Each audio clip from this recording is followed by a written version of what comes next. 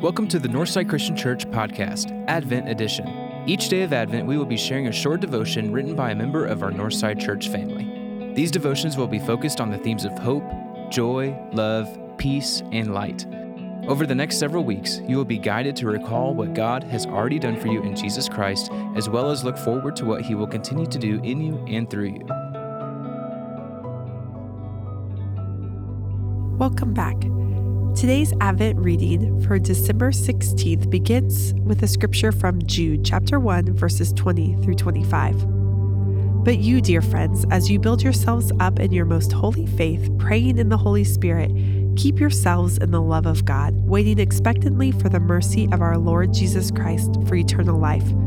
Have mercy on those who waver, save others by snatching them from the fire. Have mercy on others, but with fear, hating even the garment defiled by the flesh. Now to Him who is able to protect you from stumbling and to make you stand in the presence of His glory without blemish and with great joy, to the only God our Savior through Jesus Christ our Lord, be glory, majesty, power, and authority before all time, now and forever. Amen. Today's Advent devotion was written by Casey Longing. As a child, I found myself wanting to please anyone and everyone that I met, and to some degree, I still do that today. I am a peacekeeper, and I will do anything to avoid confrontation, and I would also do anything to keep others happy.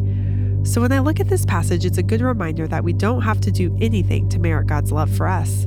He just simply loves us. It's the truest form of unconditional love.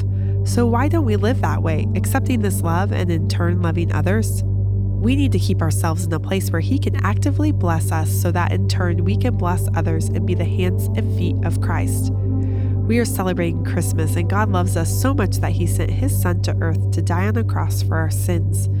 I am so thankful for the mercy that has been given to us in Jesus, because honestly, who deserves it? Not me, but there weren't any stipulations to His love. He just loves us. In this holiday season, remember God's great love for us. And just how He loves us, we should love others, because we are walking in the love and protection of His unconditional love.